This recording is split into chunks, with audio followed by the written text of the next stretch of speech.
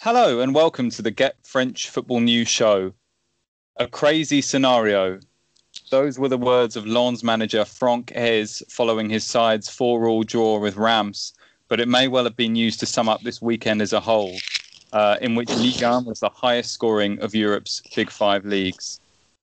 37 goals were scored across matches which included Angers thrashing Nîmes 5-1, PSG extending their lead at the top of the table by beating Rennes 3-0, and Ligue 1's only unbeaten side, Lille, losing 3-2 to an inspired Stade Brestois. It's a shame nobody gave Marseille and Strasbourg the memo, though. Tonight, we'll be discussing Strasbourg OM, Sunday's derby double bill, and that 4-4, as well as taking a look at Les Bleus' upcoming matches against Finland and Portugal, the latter in the Nations League. I'm Jake Smales, and joining me today is the returning Mohammed Ali. Mo, how are you doing? Great to have you on. Yeah, good to be on. Thanks for having me on again. Pleasure. And I'm also joined once again by Eric Devin. Eric, how's it going? Well, Jake, thank you for having me on again as well. It's definitely a very exciting weekend of football. I'm glad to chop it up about what's been going on in France. It is indeed. Looking forward to getting stuck in. And finally, our resident groundhopper extraordinaire is here, Philippe Bagiel. How are you doing, Phil? Hey, Jake. Hey, everyone. It's been a nice weekend. It's been quite entertaining. Really good. And then there was the football, too. Exactly. I've just seen, Phil, that you tweeted about that you were just watching Oxford United versus Northampton. So apologies to interrupt your evening of football watching. Sorry to deprive you of that, of the quality and caliber of that match. It's actually on French. Well, it is cable. It is beIN Sport, but it's actually only game they're screening on in France. And I'm absolutely amazed to have you have all these FA Cup first round games, which are never ever on French television. And this weekend, you had like loads of them. I think you had something ridiculous, like 9 of them. So it's I think it's a first. And it's 1-1 before you ask. Great stuff. Oxford. Great stuff. Wonderful. Yeah. I'm sure the listeners will be thrilled to have that score update. Well, let's start with what most people should hopefully have been spending their time looking at over the weekend, as well as everything else going on in the world outside of football, which is Ligue 1. And one of the games of the season, I think everyone here will agree, happened, which happened as newly promoted Lens hosted struggling Reims. The 4-4, so the most prolific match of the Ligue 1 season so far. This was a game that had everything. It had last gasp drama, it had comebacks, it had, quite frankly, comical goalkeeping at times and own goals. Going into the match, Lens were newly promoted, obviously, and have been one of the surprises of the season so far, getting some unlikely wins. But more recently, they were thumped 4-0 in the derby against Lille. They were without Jonathan Grady and Clément Michelin, who were both sent off in that match, and also without Ignatius Ganago, their striker, who started the season so well and who's injured, and had also had to sit the last 2 weeks out due to COVID cases at the club. So you could be forgiven for thinking they might not be quite on the ball and that their early momentum had been gone. Meanwhile, with Reims, you have back-to-back wins over Montpellier and Strasbourg, so they seem to be finding their feet after a difficult start to the season. But I don't think anybody could have predicted this game. There was only one goal in the first half, courtesy of Simon Banza, giving Lens the lead. But in the second half, this was a game that came to life. Mathieu Cafaro equalised for Reims before Boulaye Dia gave the visitors the lead on the 54th minute. Some terrible goalkeeping and defending on show for the home side. There was then a shocking own goal from the usually reliable Thomas Fouquet for Reims, meaning it was 2-2, 77 minutes in. Reims then thought they'd won it when they made it 4-2 with less than 10 minutes to go, scoring twice in 2 minutes, before 2 almost identical goals in injury time from Florian Sotoka gave Lens the point. The latter with virtually the last touch of the game. Eric, we'll start with you. Would you say this was the game of the Ligue 1 season so far? looking at this one? There's certainly an argument to be made for that. I think in terms of sheer drama and excitement, I might actually opt for PSG beating Metz. Was that match day 3, or it was rescheduled maybe from earlier in the season? That match was really nail-biting stuff. But yeah, I think obviously the scoreline is fun to see, but I don't know. I feel like both of these teams should be a little bit better placed than they are. I know Lens do have 2 matches in hand, and actually, were they to win those both, they could go as high as second. They've made a good start to the season, and they seem to be shaking off the losses of Ganago, and Sotoko is good to see him get a brace. Bonza scoring as well, and they still got Seko Fofana around the end of form as well. Their record signing. So I think for Lens to get a result, missing the players that you mentioned against a Reims side that can be a very tough nut to crack defensively, is something that they can be encouraged about, and that they can continue to grow from. They were missing, I don't know if you mentioned, Yannick Kalazak was missing as well. So yeah, quite a few absences really for the hosts. So to see them keep fighting to the end and get the result, get the draw at least, was really impressive. And I think that augurs well for the rest of their season. Yeah, they're currently on 14 points from 8 matches. I think for a promoted side, you really can't ask for much more than that. I think that they're playing exciting, attractive football, and there may be some lapses at the back, especially if they don't have their first choice set of players there, both defensively and in midfield. But yeah, all in all, who doesn't like lots of goals, even if they do come at the expense of quality?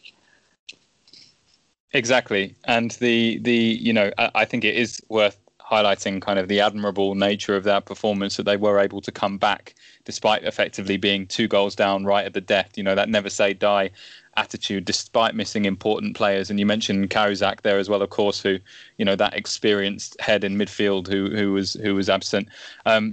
Phil, I want to ask you about Florian Sotoka. I don't know if he's a player you've seen a lot of before, but this is a guy who has no real experience in Ligue 1. He was briefly at Montpellier, I believe, but I think he only played once. And he was a good player in Ligue 2, especially for Grenoble. I remember seeing him play a couple of times.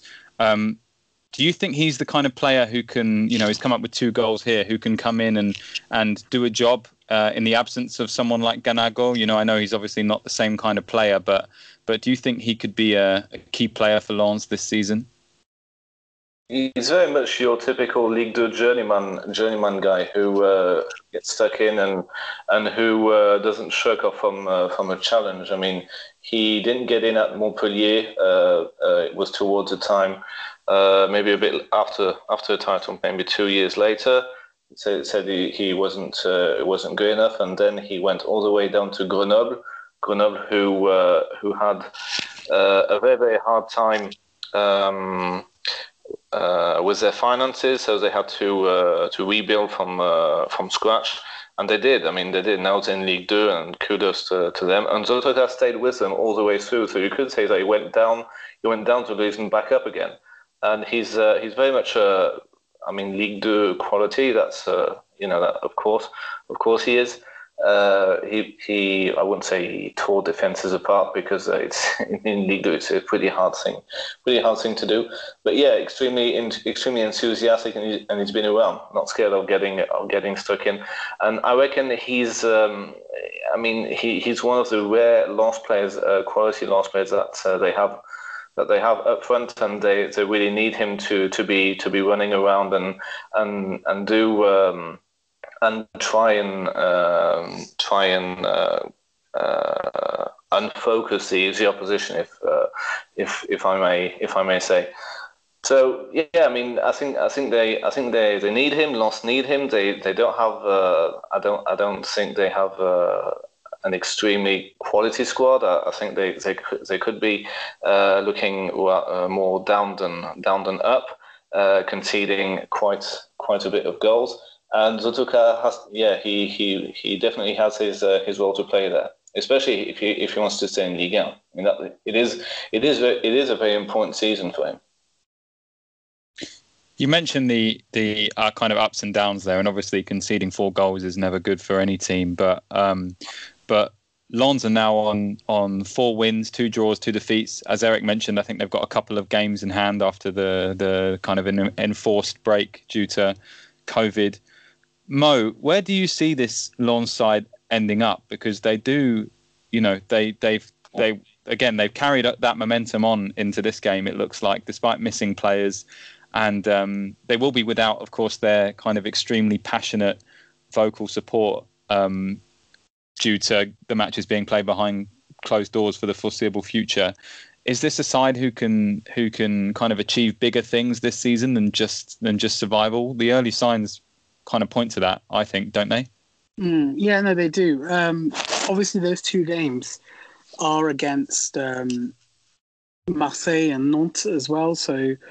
Obviously, that's still going to be sort of tricky, particularly if those games are scheduled this side of the winter break. Though I suppose that they were looking at maybe early January for those games, as is customary for cancelled fixtures. But so far, I mean, this game is another indication that they just won't go quietly. I mean, a lot of us, particularly in this podcast, when we spoke about them last month, thought that they would eventually sort of settle back into sort of trying to nick points here and there and struggle in the bottom half of the table. But like you said, the record speaks for itself, and that result, scoring twice in injury time, shows just that they're very, very fearless. So they're ready to sort of grab what they can. The players have great understanding with each other. They're combative in the final third. They're scoring as well. I think obviously the Lille game and the Nice defeat were what we can say aberrations at the moment. They're really playing as a unit. So they've got, assuming those games don't come in, they've got a favourable next couple of games. Particularly Dijon and Angers in particular. But I think they're at the moment, I'd like to say, dead certs to be at least in the top half come Christmas. Yeah, and I think that's all. It's always exciting when you get a team that's promoted and go all guns blazing and are able to do more than just those teams that kind of come up and really do sit back and invite pressure from the other teams and just seek to break. This Lens side, as you said, I think are not going to go quietly, as they showed at the end of that last game. And it will be intriguing to see if the fixture congestion does get the better of them, and if they do settle into kind of a lesser rhythm, if you like, once they get settled in this league. But we'll have to wait and see. Let's move on to Reims then. And I think we should start with the man of the hour. I know he's talked about a lot lately on this podcast and on the preview show, but Boulaye Dia scored twice, and he's now top scorer in Ligue 1 with 8 goals. This is a guy who was preparing for a career as an electrician and who didn't go to a trial at Saint-Etienne because his car broke down. He's now 23 years old, and he's found his way to the top, obviously via Reims predominantly. His second goal in particular this weekend was great. I thought it was a goal kick from Rajkovic, long ball forward, and the Lens defence kick it straight back into Boulaye Dia, who, with some strength and deft footing, is able to carry it right through the defence and around Leka and score. I think that was the goal to make it 4-2. Eric, we'll go back to you. I know he was linked with a couple of moves in the summer, but where do you see Boulaye Dia ending up? Because surely on his current form, he's not going to stay at Reims for longer than the end of the season. Yeah, I worry about Boulaye Dia because I wonder if he's not the sort of player who might make a move abroad, say to the Premier League, and sort of disappear off the face of the earth, despite having been a quality or above average player in Ligue 1. I think we can name any number of these players who have done that. Even speaking in relative terms, I mean, whether or not that's a destination for him. I think if he's canny and where he goes, we've seen a lot of players leave France for the Bundesliga in recent years and have modicum success and move on from there even. So I think that if he is careful about what sort of club he's going to, a club that will give him playing time, I think that a mid-table German side or maybe a team in the championship with ambitions, then he could make a real difference. I know we've seen, for example, in recent years, the likes of Meche, the lad that's at Reading right now, Brian Wemo, Said Benrahma, Neil Mopai going to the championship and seeing their star rise as a result of being in a side that's well managed tactically and has has opportunities for them to play. So Alan Saint-Maximin is another one who I think has done relatively well as well. So I think that if he's canny in choosing the right situation, then he certainly can have aspirations of reaching a considerably higher level. But he's just got to be careful because I think we've seen far too many players make the move across the channel or into Germany or Spain and sort of be sort of have things not come off as they thought they would have. I mean, for example, Sebastian Corsia is back in Ligue 1, and I think that he was a player who was much more highly thought of when he left France, but has really seen his star sort of fizzle as a result of the lack of opportunity. Ronnie Lopes is another one who's back with Nice. Didn't really cut it in Sevilla after having sort of gone through the ranks in France. So, knowing one's level and knowing what will continue to give one opportunities is an important part in choosing a transfer destination. And hopefully Blue Idea can, stay around for the rest of the season and allow Reims to be as exciting as they were this weekend, but also, not sort of fall off the face of the earth were he to leave.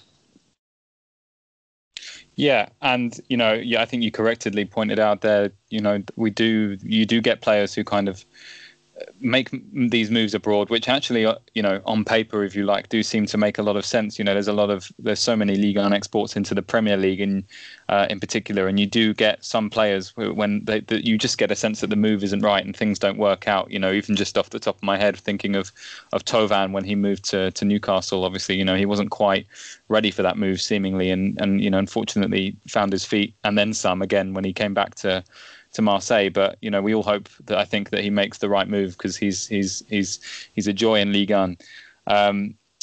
There's actually an excellent interview with him from our very own Jeremy Smith on the Get Football News France website that I think I would definitely recommend people checking out.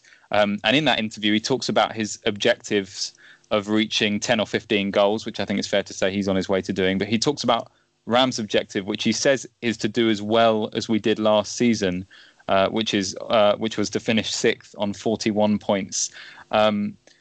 Phil, do you think this is this objective is too far gone now? No, with only 2 wins and 2 wins so far this season. Well, let's do a quick reality check, shall we? Reims did finish 6th, or 5th, not sure. Well, around this area. They went into the Europa League as they were not good in the Europa League. And a couple of weeks back, maybe a month ago, people were calling for their head because Reims was second bottom, just above Dijon. I mean, just no. I think this is all about Reims this is all about the season of Reims not going down. They have the quality. They have a good goalkeeper. They have the solid defense.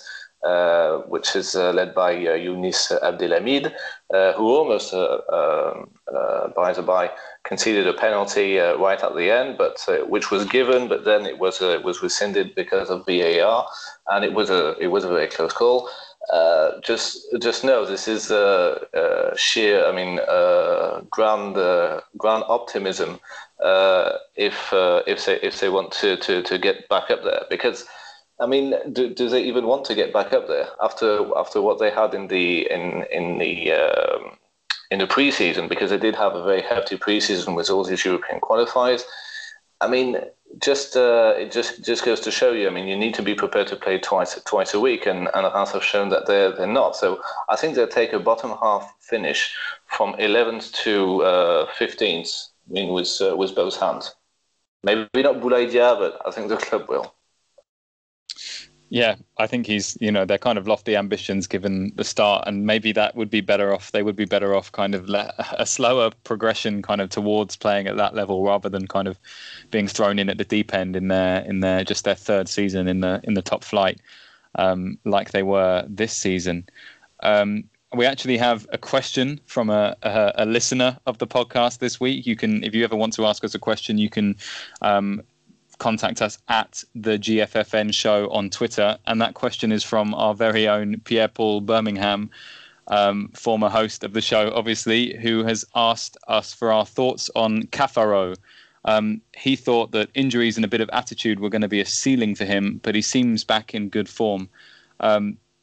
Mo, he got a goal at the weekend, and I remember watching him back in that first season for Rams. He seemed so important when they were back in Ligue 1 for the first time. Do you think this is a guy who's back in form and can be an important player in the league? I get the feeling that he's very much a favourite of Pierre-Paul, so I don't know how objective this question might be, but yeah, I mean, he was very, very good last season. Very good going forward. The link-up play was superb, but I think he's one of the players that you'd have to look at in terms of effectiveness this season for Rams, whose attacking output has been, fairly shaky. Obviously, defensive has been a massive, massive downfall compared to last year. But he's a guy with a massive potential. He looks great on the ball. Has very good football in him. Very good potential. I don't know. I mean, it's for me the base is that the team as a whole and Cafaro included have been underperforming for quite a while this season. I don't think that's been helpful in him in terms of showcasing his ability. I mean, he didn't really play much in Europa League, so obviously that's a chance missed in Europe to put him in the shop window. But he's definitely one of Rams' bankable players at the moment, so we'll see. I mean, there's still a lot of football to be played. They've got plenty of time to come out of that, and obviously alongside Boulaïdia, who's been absolutely shining forward, they're going to look to him to be sort of the creative outlook as well. So fingers crossed, we'll see. But as I think Pierre-Paul has a higher opinion of him currently than I do, I'd say. Well, there you go, Pierre-Paul. If you're listening, I hope you're not too taken aback by Mo's words there. I think I personally would echo Mo's analysis of him there. Let's move on to Friday night's game then, where we did not see quite the same free scoring antics that dominated the rest of the weekend. Quite the opposite, in fact, as Strasbourg hosted Marseille at the Méno. After losing 12 consecutive Champions League matches, tying with Anderlecht as the worst, I think the worst ever streak in the Champions League. Sorry, Mo. OM travelled to Alsace looking to continue what, by contrast, was quite a good run of form domestically, managing to do exactly that in the end by securing a 1-0 win thanks to a brilliant strike by Morgan Sanson. OM, however, had just one shot in the entire match, with Strasbourg looking the dominant side for much of the game, hitting the bar and being denied a late penalty. Let's start with Les Olympiens. I have a stat, actually, which is that, according to L'Equipe, Marseille are the first team to win a Ligue 1 match with a single shot since Opta began analysing the league in 2006-2007. And that was also the first time they've gone a first half even without getting a shot away since 2016. Pretty shocking stuff. Mo, what did you make of that performance? Was that 2016 stat the Rudy Garcia's first game in Paris? Because that was also quite memorable for a lot of different reasons. It was indeed. Itself, yeah. It was. I mean, the win is the win first and foremost. And I know that you have a lot of people who would comment on that sort of game, thinking what the game itself is secondary to the result. And if you come away with a victory, that's all that matters in the end. But I thought that was alarming, to be honest. Alarming in the sense that obviously, there've been well-documented reports, and a lot of commentary following that Champions League defeat to Porto last week, and that in itself was a very poor performance. Very few attempts on goal. In fact, in Lorient the week before, very few attempts on goal, and against Manchester City as well, very few attempts on goal. So attack has been very clearly an issue for OM over the last couple of weeks, and there have been recommendations. There have been Dimitri Payet and Dario Benedetto have been dropped to the bench, brought on to start, dropped to the bench, and there have been questions on Florian Thauvann's effectiveness as well. And quite after that defeat, which really, as you saw on RMC, Eric Dimeco in particular, who the commentator for that evening, and obviously a former Marseille player, was very vocal in sort of the team and direction. So you think that everything was geared up towards one of those so-called team meetings, quote unquote, where everyone just has it out, and unfortunately, they go on to right some wrongs, and everyone's on the same wavelength, and so on. So to come off after all of that, and follow reports that AVB had a team meeting for 30 minutes, and to only have one attempt on goal, just the one, not even any block shots, no wide shots, no danger in the final third. One attempt to trouble Bingura Kamara over the 90 minutes was, for a team of Marseille's level, absolutely shocking. The goal itself was superb. A great bit of technical ability from both Dimitri Payet and Morgan Sanson, but that it only took one effort. I mean, yes, it was efficient, but had OM lost that game, or had it been a 0-0 draw, the clamour would have been even louder. The international break is obviously here, so that's a good time to take stock. But following that, you've got a very, very difficult run. You've got obviously both Champions League home games this time. Porto, Olympiacos, you've got Nice, you've got Nantes, who famously won the Velodrome last season. Going into early December, where home have a fairly difficult run. This is very, very poor overall, and I don't think they've got the answer so far. Does anybody else think Marseille are going to have a fine second half of the season? Just like the Champions League is buggering their league form, and that this squad, if nothing much moves in January or whenever that's supposed to be these days, that if they only have the league to focus on, then they'll do okay. I mean, they're still a nice position given the footballs that they've played in Europe. They're still fourth in Ligue 1, which is not bad. The results, obviously on paper, you look at the table, and you've got 2 points per game on average, which is exactly the level that AVB had over the course of last season, which was after 26, 27 games. But with the absence of Champions League football, what do the team have to play with? I mean, I think the quality of Ligue 1 has been very questionable at best. I think there have been points that have been made, especially in the top half of the table, where the football hasn't been particularly exciting. And Marseille have, AVB and his team had learnt to win ugly last year, and you saw that, very clearly over the last couple of weeks against Lorient and Strasbourg. But against teams where you're expected to dominate, you're expected to be on the front foot, and be right at the forefront of creativity. You saw that recently in September in the home games, against Saint-Etienne and Lille and Metz. The team have just looked very disjointed. And if the goal is to qualify for the Champions League, what happens when you get there? We're currently in that situation now. What have they done in the Champions League? They're holding on to a very poor, unwanted Champions League record. You work, over the course of a 38-game season, and then you don't do anything in the Champions League. So what's the point? What's the end goal? Is the end goal just to collect money and take points off the weaker teams, accumulate just enough points, and then accumulate that 15-20 million that you get from UEFA every year? There needs to be more imagination. There needs to be a plan B and a plan C even for AVB. That's what the top teams do. That's what Lyon have done. OM looked to Lyon for a lot of structure and organisation, how they've taken to Europe over the last few years.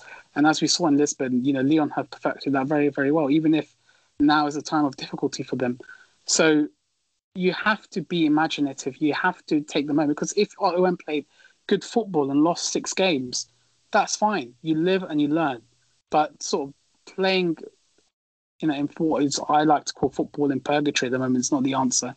And the front three are all very poor at the moment.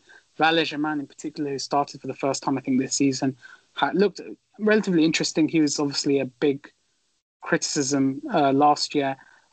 Luis Enrique and Nemanja Radonjic must be thinking, what can they do to get into the team, because the front three are absolutely horrible. So there needs to be, some bold choices. The international break gives them a chance to think about that. But coming back after that, I expect, if obviously qualification for the last 16 is now beyond reach, a strong fight for that Europa League position, which is still attainable. I have 2 questions for you, Mo. One, you do you think the Champions League is beyond reach? And 2, do you think that the club made a mistake in letting Lopez and Sarr go? Now, I know they're not essential parts to the team, but given their versatility, that Sarr can be a winger or a right back, given that Lopez could play as a 10 on the wing, a little bit deeper, or do you think that they were adequately replaced with the players that came in? So first of all, the Champions League, I think it's beyond reach, because losing 3 games in a row it's difficult. Porto have looked fairly good in their 2 games, obviously discounting the Man City result. And Atlanta did it last year, but OM have to be absolutely on the ball, and they'd have to beat Man City at Etihad as well to even have a chance. So I think it's beyond reach. But the Europa League, assuming that they win, or at the very least take 4 points from the 2 home games against Porto and Olympiacos, then you've got a chance to get into Europa, and then we'll see what happens there. But it's a big if. They've already lost 3 games on the bounce, so I highly doubt it. Secondly, I don't think it's a good question. I've been speaking to a couple of OM fans about this. Obviously, Lopez and Sarr were 2 criticised players during the time. Less so Lopez, obviously, he's a homeboy, but the fact that he didn't offer much, he was obviously below the pecking order when you've got Sanson, Ronji and Kamara, who's been heavily favoured by AVB. But you see these players, and Lopez is just another one in a long list of players who've moved on from OM into a less restrictive environment and have excelled. Maxime Lopez has had a fantastic start in Serie A. He's brought his passing qualities. He's had an eye for goal. He scored an important goal. It's a big plus. And Bouna Sarr's versatility has been highly appreciated by Bayern Munich. The fact that the European champions have wanted him is testament to his ability. Sarr, I think, is a big loss, because he had more of an attacking focus than Hiroki Sakai has. And I think Sakai is now in a position where Jordan Amavi was post 2017, where there's no competition. So therefore, you're in the team week in, week out, regardless of performances. And that really impacted Jordan Amavi, who was at one point 2.5, 3 years ago on the cusp of the France squad. And he's only just, sort of returned to his high level. And we're seeing that quite a bit. I don't know what it is about Marseille. I haven't really put my finger on yet, but the players, in essence, are good themselves. They're highly rated on paper. They are, when they were bought, having high potential. There's very few players at Marseille who are, not in of itself bad quality. And you've seen players that were highly criticised, like Lucas Ocampos is another perfect example, going on to do fantastic things post OM.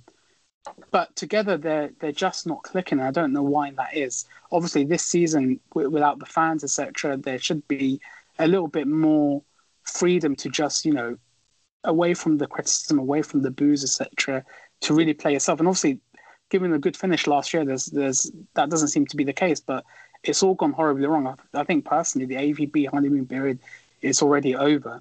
And if AVB has come out to say, and he has said this on occasion, there's no money and I'm doing the best I can. This is a level that OM is at, unless obviously you spend more. I'm working far beyond my capability just to get Champions League. And when we get to the Champions League, this is essentially a mid-table team. Fair enough, but that's not going to wash very, very well. So there needs to be a lot of hard decisions and hard choices to make. At the moment, the football isn't great, even if the results in of itself are actually not that bad. But we'll see. I think the front three in particular are very worrying as well. Yeah, it's a worrying situation for sure. And I just hope that things start clicking soon for Andre Villas-Boas, because if you look at any of the interviews that he did post-match, this was a guy who was not best pleased with some of the questions he was being posed, and you can see why he decided that competing in a Dakar rally would be better for his blood pressure than football management. I think that was clear on display. Let's move on now to Strasbourg then. They were denied a penalty late on.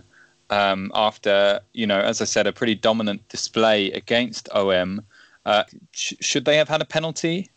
They should have had a penalty. I think, Mitrovic in particular had, he was very vocal post-game.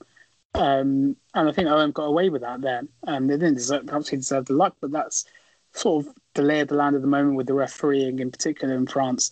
And Villas-Boas sort of surmised as much after the game. I think Strasbourg could feel very aggrieved, even though, themselves, I don't think they were that deserving of a point themselves. I mean, attack-wise, they were also as lethargic and poor and devoid of quality as OM were. But,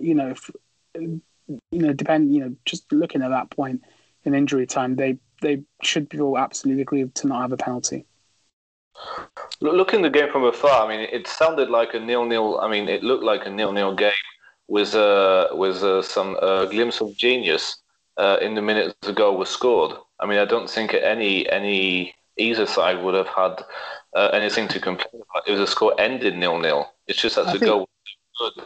Yeah. I was tracking. I mean, it was that poor.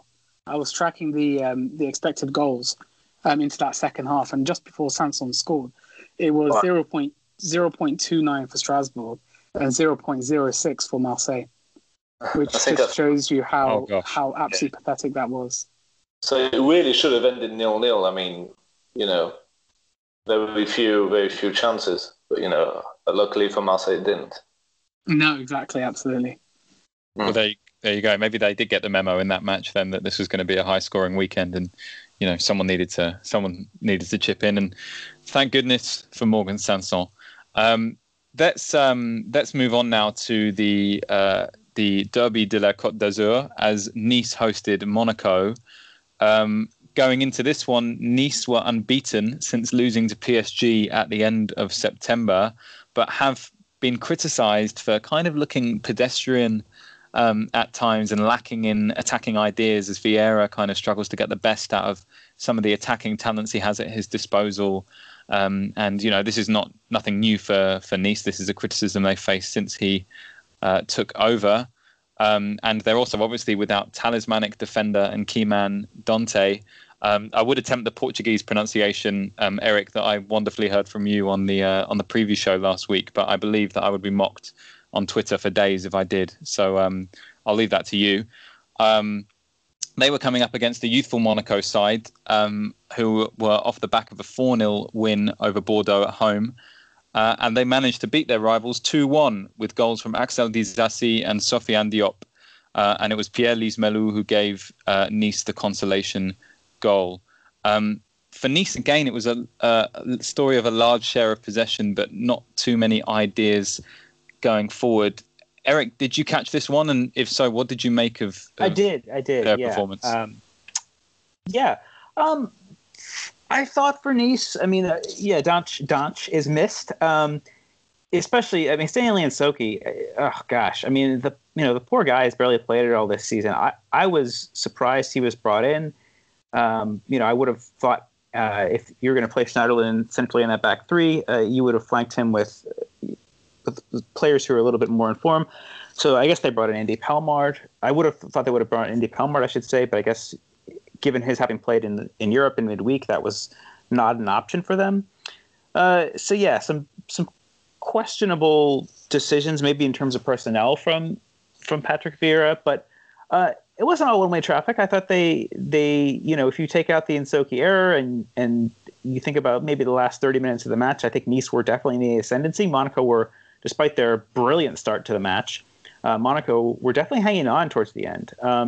So I think Vieira has the raw materials to allow the team to continue to play well, even in Donch's absence. But I really think that we're seeing just how important he was to that team. And we're also seeing, for me, a bit of confusion as to why they let Christophe Herrel go. Herrel is not necessarily a world beater, but he's certainly an above average Ligue 1 defender. And so to see him not play well, see him not be captain, to leave for Brest for a relative pittance, I think also makes me wonder that, given Ineos's philosophy of bringing in all these young, exciting players, maybe exciting is not necessarily the right word for all of them, but the fact that they're players with potential, they want to be a Monaco light. I mean, Renan Lai, Dolberg, Otamba, Guiri, Thuram, Bouraoui, Bambou. It's not, aside from Schneiderlin and Lise Malou, this is a very, very young team that Patrick Vieira fielded yesterday. And I think that Vieira has things right in terms of what the tactical system should be. I think that the playing three at the back makes sense, and they continue to adapt and grow into that. But I think that this team are having a hard time managing not only the loss of Donch, but European football as well. And I think that I think they could finish as high as they did last season, 5th. But I think that probably would require them being eliminated from the Europa League, just to not have to continue to struggle with this rhythm of Thursday, Sunday, as they have been to date. Yeah, and that's certainly something that we are seeing a lot of teams struggle with, especially given the kind of congested nature of the schedule at the moment. Phil, do you kind of agree with Eric in terms of maybe the absence of a figure like Christophe Herrel is kind of having a significant impact here? I guess actually my question really is, has Patrick Vieira been let down in part by the recruitment under Ineos, in terms of, they brought in all of these bright attacking players, but as Eric pointed out, they brought in someone like Stanley Nsoki, but actually they've lost or let someone go like Christophe Herrel, who was so important for them. Is Vieira being let down by this, do you think, in this model? No, I don't think so. You can't really plan on one of your best defender getting a season-ending injury and even maybe a career-ending injury. I'm not sure when that will be official. I think we all hope that Dante plays next season. As long as he's healthy, and you can't just predict those things. And I'm pretty sure Vieira and the board, the recruitment staff, are going to do whatever they can to recruit a defender to stand in for Dante. But it's going to be extremely difficult, because you've got all this experience and know-how. Herrel has is not Dante. He could have helped, yes, but those type of things just happen, and that's I would say it's a good learning experience for Patrick Vieira, because all he has to do now is wait a couple of months in order to then call up another defender on loan or something like that. I mean, there's enough quality all around the pitch. Yesterday's game was against a very good side. It's still the defense doesn't look very good, and from what I've seen, it's going to be a problem. But until December, I think they'll manage to fill in the gaps, shall we say, with Vieira tried Schneiderlin centre back in a back three in a 3-5-2 yesterday. I think it's going to be that type of deal until the transfer window, and I'd be very surprised if they don't make a defensive signing though. That would be a bit disappointing. Then you could say that Vieira has been let down by the recruitment staff. Yeah, and certainly at that point, I mean, but I do think, it's a little bit short-sighted not to bring in, a direct replacement, perhaps of a similar caliber to Christophe Herrel. I know it was difficult in the summer market, but, Dante's 37 now, or certainly kind of in his mid to late 30s, and is not, although he's the leader, he's not someone you can perhaps rely on to stay fit all season, purely based on what happens if he does pick up an injury. He's such an important part of the team. So we'll see what happens in January, but certainly that you've got to think that is the number one thing that they need to be doing in the January transfer window. Let's move on to Monaco now. Obviously winners in the derby. We won't touch too much on them, having spoken about them recently on the pod, but we did have a question on Twitter about them, which kind of feeds into something that we've said, that we've been discussing before. So I want to put this one to you, Mo.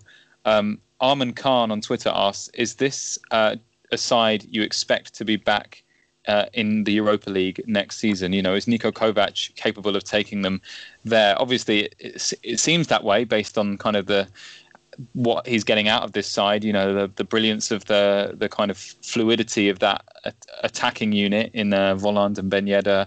Gelson Martins has looked better more recently. Aguilar has been great this season. He's got a France call up, I believe. But they do have their problems as well. So the goal, for example, in this match was kind of a bit of a howler defensively. I think Manone failed to get the ball in goal. So what do you think? Absolutely. First of all, a bit of a surprise that Manone has turned up in Monaco. Obviously, we know him pretty well in England, so I don't know how that happened. In particular, obviously, Lecomte is out still for a little longer. But it's difficult because every time Monaco seem to have turned the corner, they go straight back down. And I think we've seen that a couple of times this season, having a really, really good start, really positive start, and then sort of a couple of silly defeats that you culminated in that 4-goal deficit at half-time in Lyon. But you do get the feeling that particularly Kevin Volland and Ben Yedder really started to click together, and in that two-man attack, looked really, really good, in particular last week against Bordeaux, and then here as well. They weren't obviously amongst the goals, but I don't think they had too bad a performance. So it's good. I mean, they've got 6 points in the past week. They've cracked back into the top 6 in the European places, but I don't think Niko Kovac has got quite a handle on his team. I think, as regular Ligue 1 watchers that don't really focus too much on Monaco will know, there's been a lot of turnover in that squad, season on season. So it's very hard to build that long-term understanding. The defense still is a massive problem.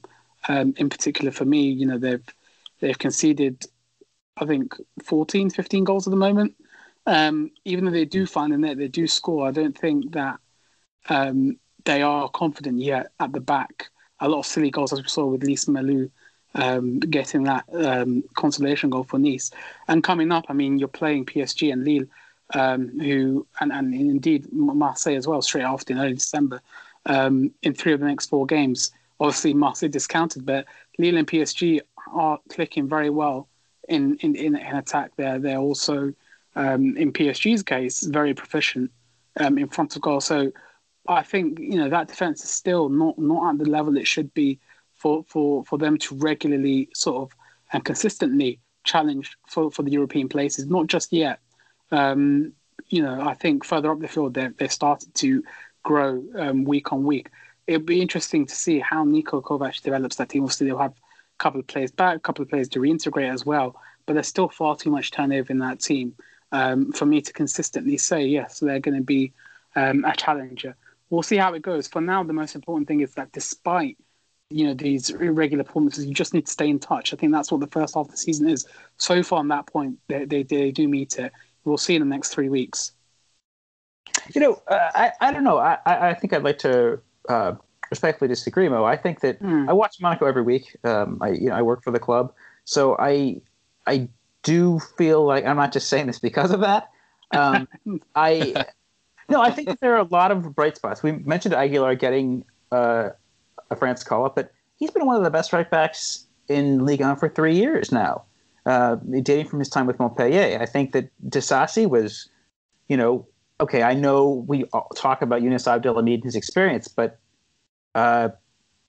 Ramps defense this season has collapsed particularly. Yeah. Exactly. And Badiashile is, I still think capable of a Rick, but I think that he is definitely growing as a player. He's still only 19. I think that there's a lot to be said for him. And Caio Henrique, a player who I knew nothing about, had been on the books of Atletico, but in loan in Brazil for the last 2 seasons, really looks a find at left back. I think that that's a position that they've struggled with. They were earlier in the season, Kovac had played Sidibe on the left flank. I know he played there at Lille. It's not his natural position. He had experimented with Fode Ballo-Touré, who has been, I think, let's say, hit or miss since his arrival from Lille. And they've also had in the past Julian Serrano, Jorge. There's been a lot of options at left back, but I think given the experience that Caio Henrique accumulated in Brazil, and given how brightly he started for Monaco, I think that this team really could be turning a corner. I think that you mentioned there again, Mo, the partnership between Volland and Ben Yedder. Well, the attacking prowess that we saw from Monaco last season under Robert Moreno was as a result of Ben Yedder playing in close concert with Islam Samani. And how this team was initially set up in a 4-3-3 to start the season with Volland and one of Jovetic or Martins on the wings didn't get the best out of him. And we know what a fantastic talent he can be. And I think that there's really a lot to be said for, again, Lecomte is a huge miss. I mean, your job about Benone is well taken. Lecomte is a reliable and solid goalkeeper, and that's something that I think, any team in the world would need to succeed. But I do think that, the corner has been turned here, and if they can get, okay, maybe not a result against PSG, but maybe they could. If we think about, the likes of, Neymar maybe coming back, Mbappe struggling with injury, Di Maria having gone to South America, Verratti is not expected to be back. Thilo Kehrer is now out for a couple months. Marquinhos is going to be with the Brazilian team. Get a surprise result there, kind of like that 3-3 they had back in January under Moreno.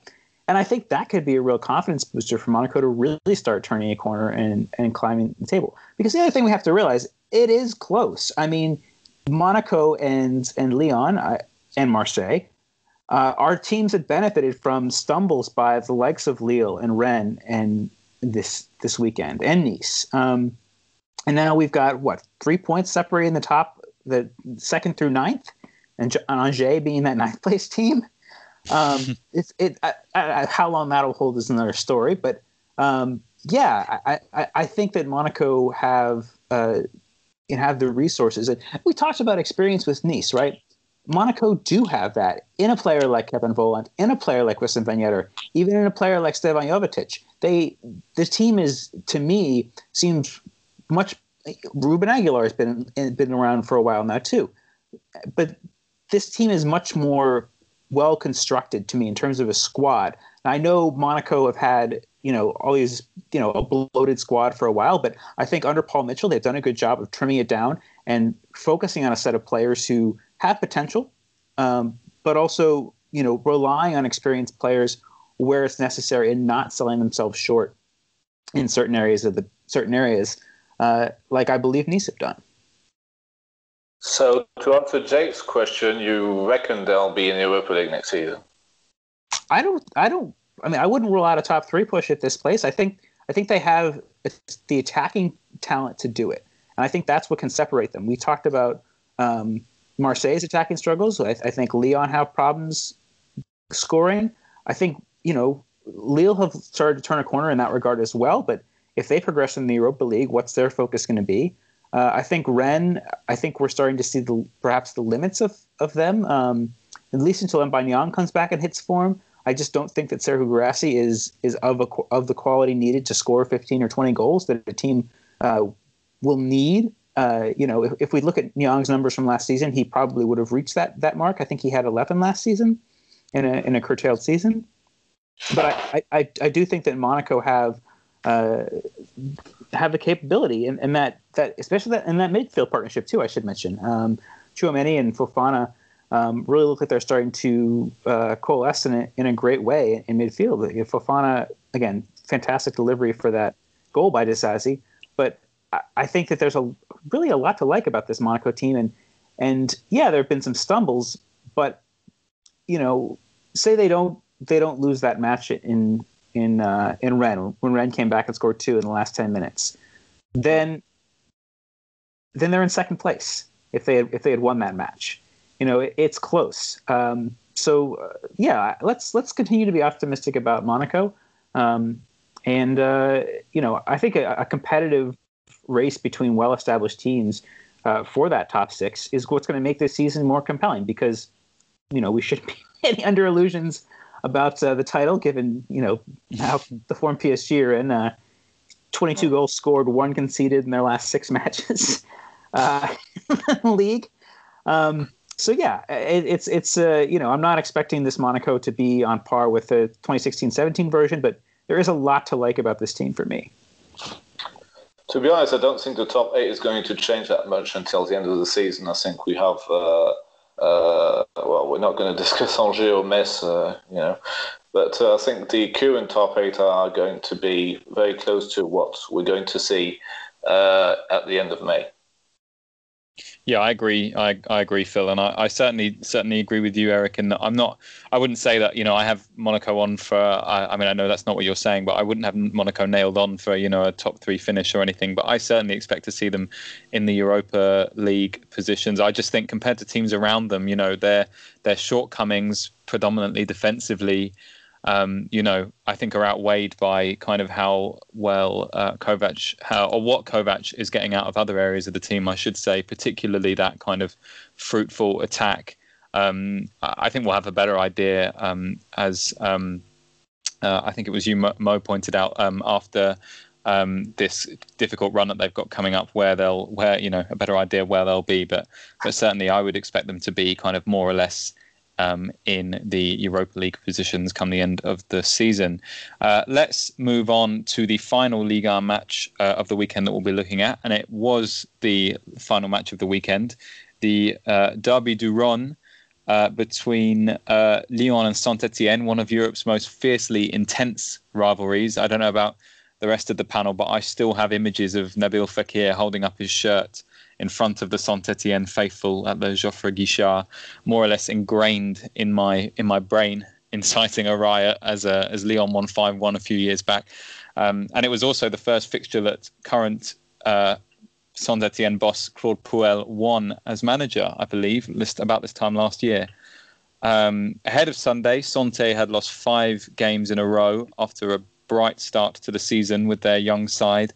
And for Lyon, it was kind of the opposite story in terms of form. They'd kind of come into a decent spell, drawing against Lille and having won a couple of games prior to that. And at the start of the game, it was a bright start from Saint-Etienne and a really spirited performance from Les Verts. But ultimately, it was OL who ran out winners, 2-1 the score, with 2 goals courtesy of Zimbabwe international Tino Kadewere, before, right at the death, Denis Bouanga missed a last-gasp penalty that could have taken Les Verts that precious point. Instead, it's now 6 consecutive defeats in the league, not looking good at all for Claude Puel's side. Eric, we'll start with you.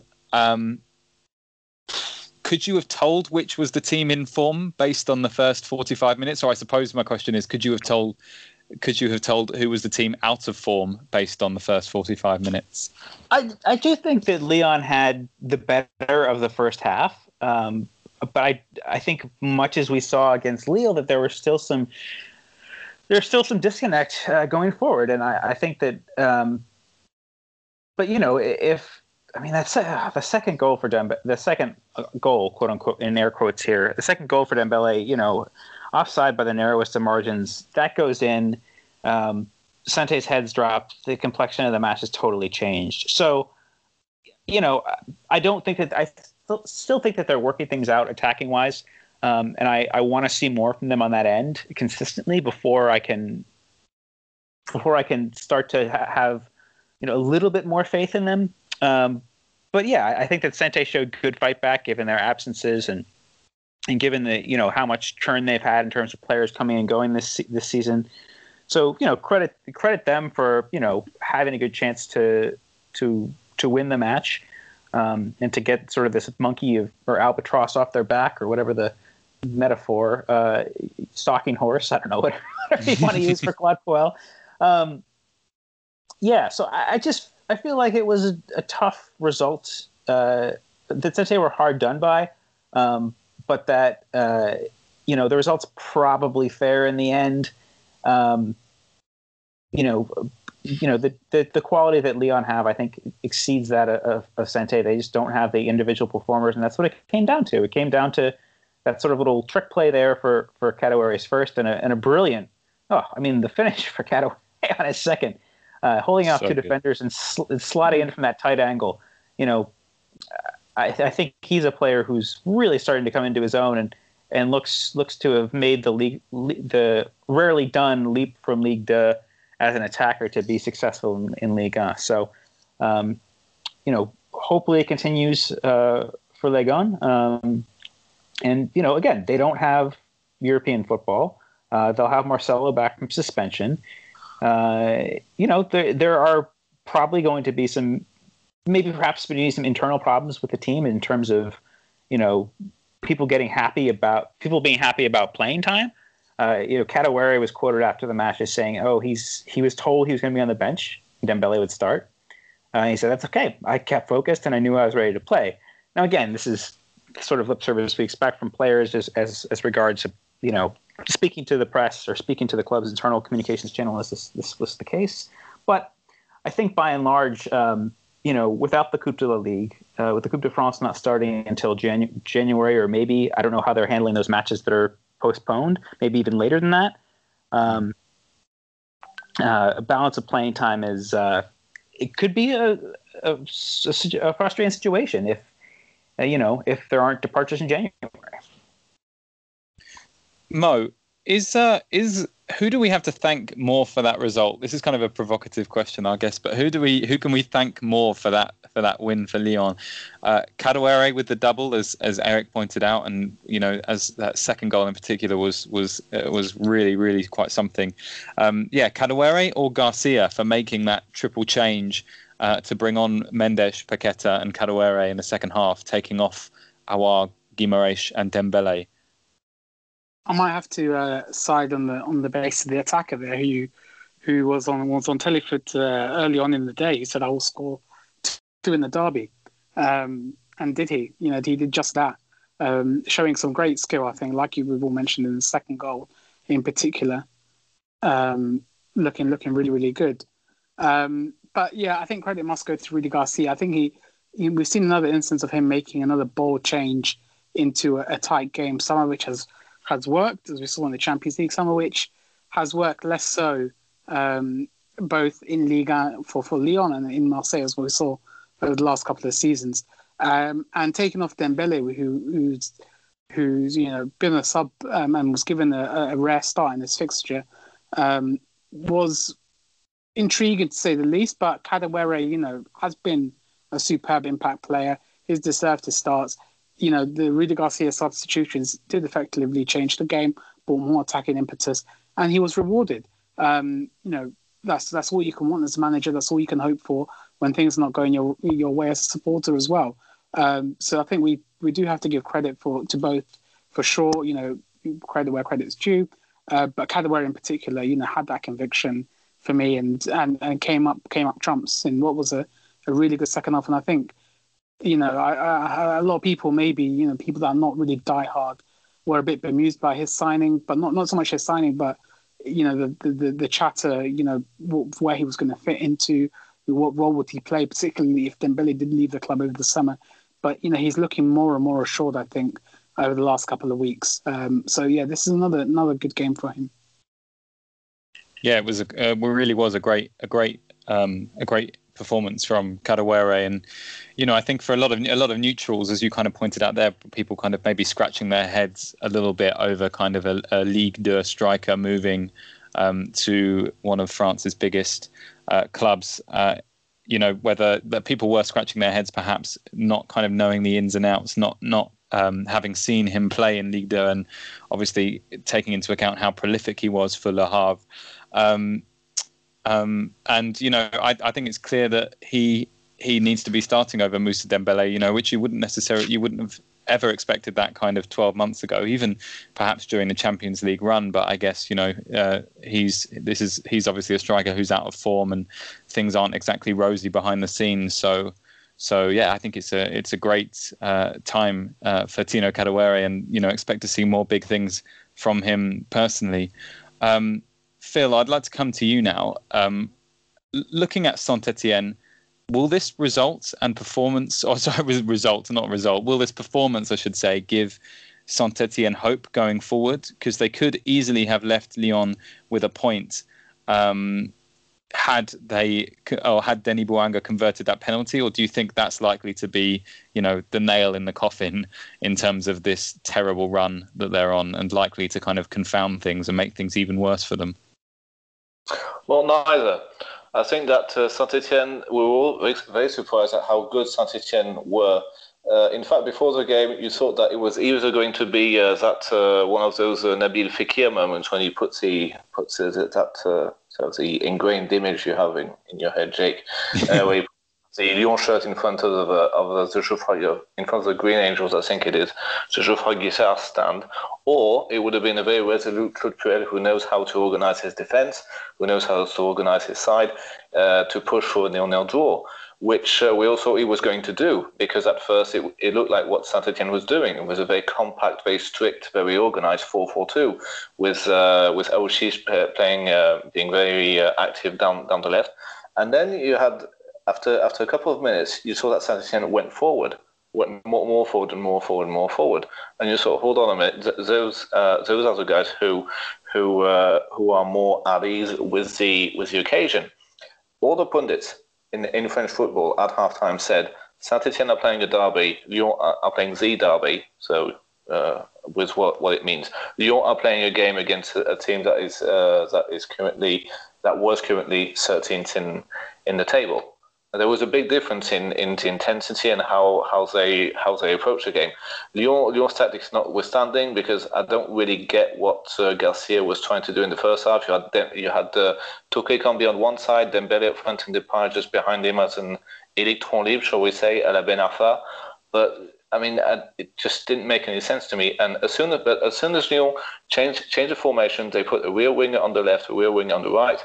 Depay, as he likes to move forward, as he does, then things were better.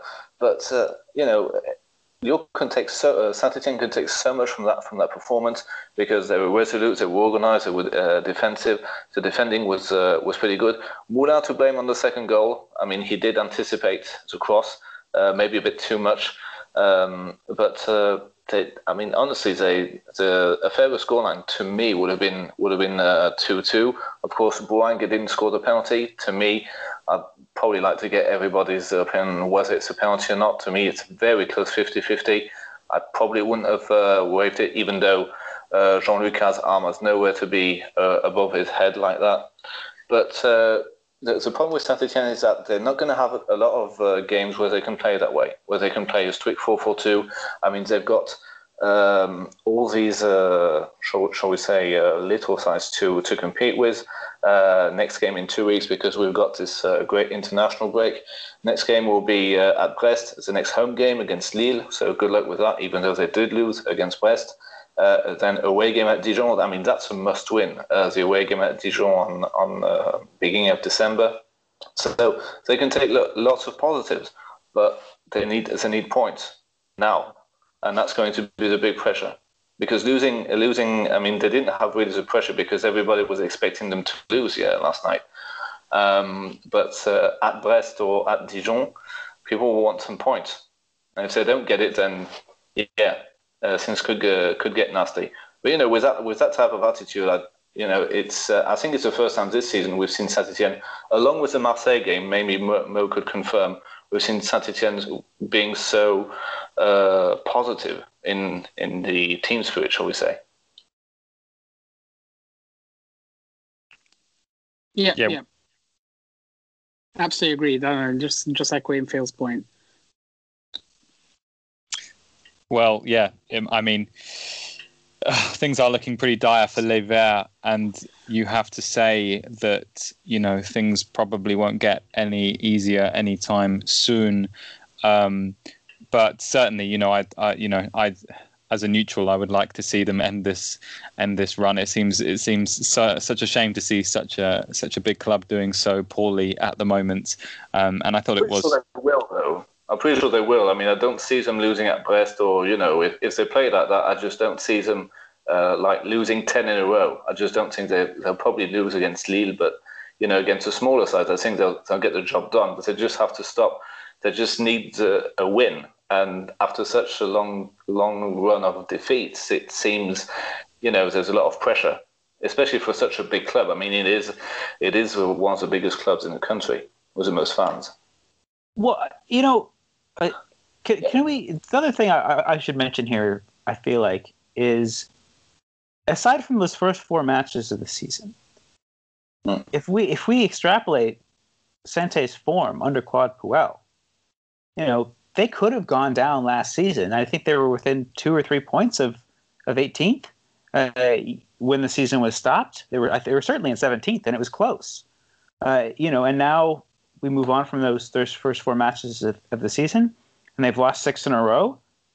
I don't know. I feel like if we combine the form where they were last season with the departures they had this summer, Saliba returning on loan, Fofana departing, you know, Yann M'Vila departing, Mathieu Debuchy's not really played owing to injury. You know, Gabriel Silva, who might be the first choice left back if he's fit, hasn't really played either. You know, you have the Ruffier situation. This shouldn't come as a surprise. The club's hierarchy are frankly botching things. I mean, if they survive, and I do think they will, it will be, Philip, as you mentioned, by dint of there being much poorer teams. You know, I think Strasbourg, you know, are probably one of those. Dijon certainly are. But looking at the bottom of the table, I mean, Nîmes are in trouble too. I think their current bottom 3 are definitely in trouble. Yeah. But, you know, are Sainté so appreciably better than any of the teams around them, of Nantes, Lorient, Reims, Brest? I don't think so. No. Exactly. And, you know, with someone as experienced as Claude Puel at the helm, and yeah, I know I completely agree about their form and that they are, you know, kind of where they are on merit, I suppose, in terms of how poor they've been since Puel arrived. You know, you've got to think that this is a side that they do manage to get a win, as you guys have pointed out, then they will be able to kind of get their confidence back and turn this run around. Because especially considering that run they did go on at the start of the season, you know, what's to say that they can't do that again? They have players who are capable of getting them over the line, where perhaps other teams that you guys have mentioned, like a Dijon, for example, do not. So certainly it's going to be a very difficult season for them. But I would similarly expect them to break out of this losing streak at some point. Well, the other thing, Jake, is I believe, and correct me if I'm wrong, I believe that run was done with Wesley Fofana still in the team. I don't know that they've anticipated that, and just how badly the bottom would fall out. Perrin retiring too. I know he was past it, but, you know, I think his presence in the locker room was important too. I don't know. I think I'm thinking about this, that we're starting to see signs of life from the likes of Reims. You know, Lorient are, you know, hit and miss, but certainly can be potent going forward. Maybe if Strasbourg start to get things together around Habib Diallo, this could be a very, very long season for Saint-Etienne. Just looking back at the squads at the end of last season, which was in March, of course, and Fofana did start those games. The 2-0 loss at Lyon, that was a consummate game. No, Philip, I mean the unbeaten run to start the season. Fofana was still with the team. He didn't move to Leicester. Sorry. He didn't move to Leicester until October. Yeah, and you're absolutely right there, Eric. They've not won without him this season. So, and we've seen how good he's been for Leicester so far. So, maybe he is kind of a missing ingredient to helping them break out of this rut that they're in at the moment. I want to move on now, for time's sake, to take a look at Les Bleus, who obviously have 3 games coming over the next 2 weeks. The first of those is a friendly match against Finland at the Stade de France. Recently, we've had this change where Houssem Aouar is withdrawn from the squad through injury. He himself was meant to be a replacement for Nabil Fekir, so they are, I guess, in a sense, depleted of a player. I don't quite understand why they've not replaced them, but there you go. I'll come to you for this, Mo. Do you feel that this is a really good opportunity for Deschamps to kind of tread the water, to test the waters, I should say, to mix things up and give debuts to some guys like Marcus Thuram, who's obviously been doing so well for Gladbach in the Bundesliga, and we mentioned Ruben Aguilar, who has been consistent for a number of years, but now has his first call up. Is this the perfect game to experiment and to test out some of these players? Yeah, I mean, absolutely. I think we've also seen recently with more minutes for Upamecano, for Mendy, for Camavinga in particular. Aouar, Ikone, they're just a couple of players who've started to sort of come under the wing of the national team in the last couple of games. I think the squad as it is, there are not really that many new players to really give, apart from Marcus Thuram, as you said. And I think the Finland game is a perfect opportunity. But knowing Deschamps, he's going to field his sort of strongest side possible, just to give them a run out for the tougher Nations League games, and then give Thuram maybe the last 15-20 minutes in the second half where the match is already won by a score of three goals or something like that. Yeah, I mean, what I'd like to see in particular, I mean, the Euros are not that far away in normal years. We'll be looking to the November international break as the penultimate chance for players to sort of start staking their claims. And so we must not discount that. France still do have a difficult Euro group. We need to turn one eye towards that tournament, which is only about roughly 6 months away. 7 months away. So you'll be looking at the likes of Kurt Zouma, who still needs to sort of claim a stranglehold. He's been very good in the Premier League so far this season, but how far behind is he? The likes of Varane, Kimpembe, Longley as well. Leo Dubois is obviously now a sort of a mainstay in the team, but by no means the first choice right back. So I'm a bit puzzled by the call-up of Aguilar. I mean, Aguilar, it will be good to see him, like Eric said, he's been fantastic in the Ligue 1 for a while now, even though I must add, the Deschamps did hint at calling up Bouna Sarr instead, although Bayern Munich refused on medical grounds for him to join the national team, hence Aguilar's call-up. So you never know. I mean, it'll be a good opportunity for him, though I can't really see, if that is true and Sarr is ahead of him in the pecking order, how that would change. In midfield, I mean, they've all been very, very strong performers.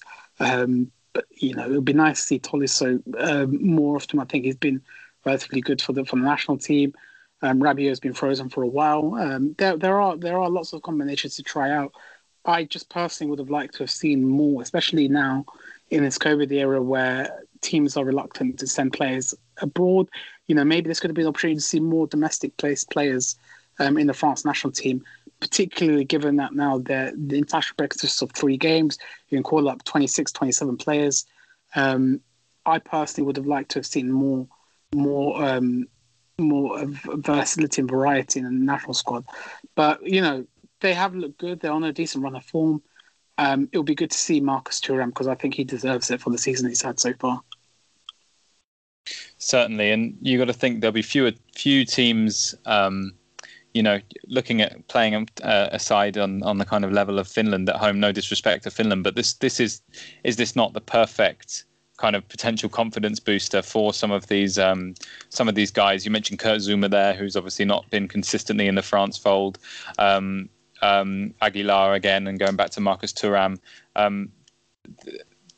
This is the perfect game, to get some minutes, get some confidence for these guys, and we hope that Deschamps wouldn't use this as an opportunity just to kind of build towards the match against Portugal. Surely it's better to experiment and kind of really change things up. Yeah, no, I think he does have to take some risks. I get okay. I mean, I don't know. I'm back and forth on this. I did sort of. I chastised him, I suppose, over his use of Griezmann in the last two sets of friendlies.